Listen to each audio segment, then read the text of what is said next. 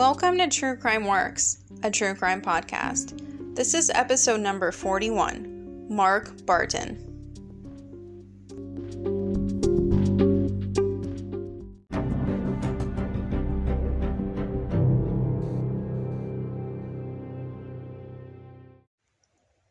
Hey everyone, welcome back to True Crime Works. This is episode number 41, and we are going to be talking about Mark Barton, who was a spree killer and family annihilator who turned workplace shooter.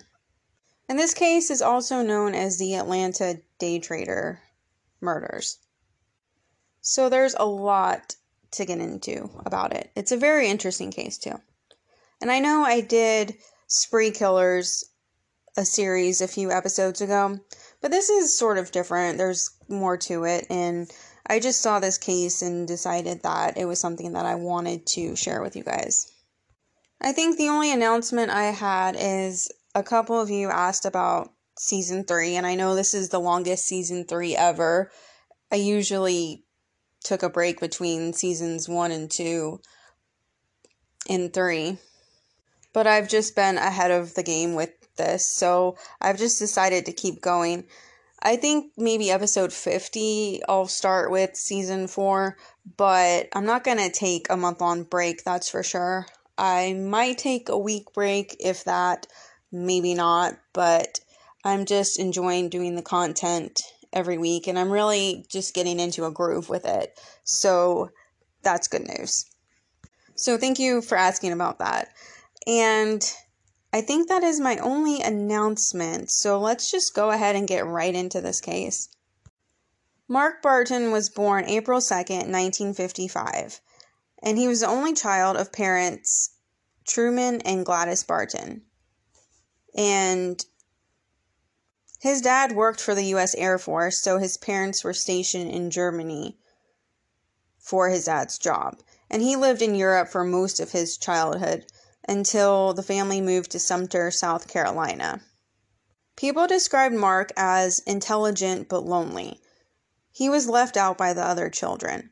When he was a teenager, he began to do drugs, mostly hallucinogenic drugs, and he actually had several visits to the hospital due to overdoses. He went on to attend Clemson University and then the University of South Carolina. He actually committed a robbery in order to pay for his drug problem. He was caught, charged, and had to undergo drug and psychiatric therapy. But he did graduate from the University of South Carolina in 1979. After that, he moved to Atlanta, Georgia, and this is where he met Deb Spivey, the woman that he would later marry. They moved to Arkansas after Barton became the president of a manufacturing company, and they had 2 children together named Matthew and Michelle. During this time, Mark's life began to really take a downturn. He became increasingly paranoid, especially in his marriage with Deborah. He became really controlling over her too, and this led to the marriage becoming really toxic and bad. He was also really paranoid at work. He was eventually fired from his job in 1990, and this led to an outburst, and he actually ended up sabotaging the company's data files because of this. He moved his family back to Georgia after he completed time in jail for the data file sabotage. So he really got in trouble for that. During this time, he started an affair with Leigh Ann Lane. Now, the details of this are kind of all over the place. Some reports say that his wife knew about the affair but didn't really say anything about it. And some reports say that this woman was actually one of her friends, but I'm not really sure the exact details of this, but he definitely did have an affair with this woman. Now, this is where things really start to take a turn. In the year 1993, Deborah and her mother were bludgeoned to death in a camping trailer, and Mark was considered a prime suspect in the double homicide. But eventually, the charges against him were dropped. There was just nothing to tie him to this case without reasonable evidence of doubt. So now he is a widower, and he decided to marry Leigh Ann in 1995.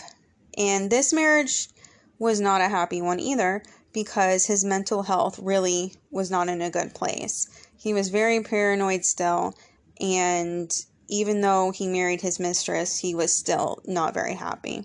He would get insurance money from his ex-wife, and he actually did not manage that well and would lose hundreds of thousands of dollars of personal income while day trading at his workplaces.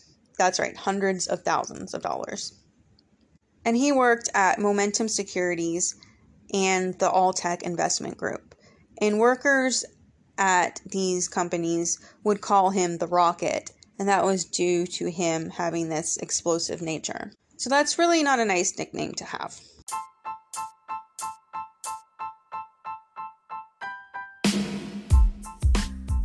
Today's episode is brought to you by HelloFresh. Do you feel you are stuck in a dinner rut? With HelloFresh, you get fresh, pre-measured ingredients with mouth-watering seasonal recipes delivered right to your door. Skip all those trips to the grocery store and count on HelloFresh to make home cooking easy, fun, and affordable. You can now enjoy cooking and get dinner on the table in 30 minutes or less. With over 25 recipes to choose from each week, there is something for everyone to enjoy. All recipes are designed and tested by professional chefs and nutritional experts to ensure deliciousness and simplicity. Just like my personal favorite, the lobster-filled ravioli and shrimp. Simply go to the link in our show notes to get $80, that's 80, off, including free shipping on HelloFresh, the #1 meal kit. On the night of July 27, 1999, Barton snapped and bludgeoned Leanne to death in her sleep. When the morning came, he murdered Matthew and Michelle, his children, covered them with blankets, left notes on their bodies for the police to find. On July 29th, he went to Momentum Security office in nearby Buckhead, having an appointment there to leave $50,000 in cash. While he was waiting for the manager, he chatted with the other day traders, and they were not aware that he was armed. While he was waiting for the manager, he took out 2 pistols around 2:45 p.m. and began a shooting rampage, effectively killing 4 and wounding several others. After 5 minutes of doing this, he left the office and crossed the street to the All-Tech Investment Group office, where everyone inside was not aware of what had just happened. He entered the office and went to the manager's quarters, where he began shooting again, hitting the managers and his secretaries before targeting the clients. 5 more people were killed and several more were injured, 3 of them critically. Immediately after this, authorities began to search for Barton throughout the Atlanta area. When they arrived at his house, they found the corpses of his family and the letters for them. These discoveries shocked everyone. 5 hours after, he was spotted in Kennesaw, which is up north from Atlanta. He threatened a girl at the shopping mall, who fled from him and reported what had happened. Barton stopped at a gas station in Ackworth, Georgia, where officers surrounding him. With no way out, he turned one of his guns to himself and died by suicide. His murder spree was considered one of the deadliest rampages in Atlanta history, and he was 44 years old when he died.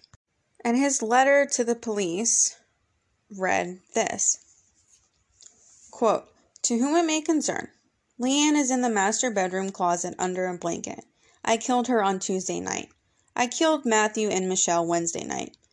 There may be similarities between these deaths and the death of my first wife, Deborah Spivey. However, I deny killing her and her mother. There's no reason for me to lie now. It just seemed like a quiet way to kill and a relatively painless way to die. There was little pain. All of them were dead in less than 5 minutes. I hit them with a hammer in their sleep and put them face down in the bathtub to make sure they did not wake up in pain. To make sure they were dead. I am so sorry. I wish I didn't. Words cannot tell the agony. Why did I? I have been dying since October. I wake up at night so afraid, so terrified, that I couldn't be afraid while awake. It has taken its toll. I have come to hate this life and the system of things. I have come to have no hope. I killed the children in exchange for 5 minutes of pain, for a lifetime of pain. I forced myself to do it to keep them from suffering so much later. No mother, no father, no relatives. The fears of the father are transferred to the son. It was from my father to me, and from me to my son. He already had it, and now to be left alone. I had to take him with me. I killed Leanne because she was one of the main reasons for my demise, as I planned to kill the others. I really wish I hadn't killed her now. She couldn't help it, and I love her so much anyway. I know that Jehovah will take care of them in the next life. I'm sure the details don't matter. There is no excuse, no good reason. I am sure no one would understand. If they could, I wouldn't want them to. I just write these things to say why. Please know that I love Leanne, Matthew, Michelle with all my heart. If Jehovah is willing, I would like to see all of them again in the resurrection, to have a second chance. I don't plan to live much longer, just long enough to kill as many of the people who greedily sought my destruction. You should kill me if you can. Mark O. Barton. End quote. So even with that, he denies killing his previous wife and her mother. But the circumstances are pretty similar, so I really don't know what to think about that. So that's what happened, and then now we're going to get into kind of what was going on that made him snap like this. Besides, I already talked about his, mental health was rapidly declining. But he also was not doing well in his work life. Like I said, he lost $105,000 in volatile internet stocks where he day traded at work. And of course, his job was not happy with him. So he was really experiencing stress from work. And he talked about stress in his relationship with his wife. So he was already under a great deal of stress and already suffering from mental health issues. And I guess he just snapped one day. And he stated that he wanted to get revenge on people who greedily plotted his demise or something. But there's really not too much information on why he wanted to do that to everyone at work. But no matter why he decided to do this or why he snapped, it's just an extremely sad case that all these people had to lose their lives because of the actions of one man. And, if he could have gotten help, this, probably could have been prevented in some way. And it's just so sad that he was not able to get help, and he did not choose to get help. And I always feel really bad for the victims of this cases like this, because it has nothing to do with them. They were just in the wrong place at the wrong time, and they had to suffer because of someone else's actions. And, it's just really, you look at things like this and you think, wow, that's just so unfair that these people had to, lose their lives because of the results of one man. And it had nothing to do with them. So it's just really tragic on each and every level. So that is episode 41 on Mark Barton, or the Atlanta day trader murders. And I really hope you enjoyed this case. I enjoyed bringing it to you. And if you could, please take a moment to rate, subscribe, and review wherever you get your podcast from. It really helps the show, and it helps others find the show. So thank you so much for your support. I really appreciate it. And if you have any ideas for upcoming cases, you can either email me, truecrimeworks@gmail.com, or just send a message on Instagram @truecrimeworks. And I really look forward to talking to each and every one of you next week, and I hope you have a great rest of your week.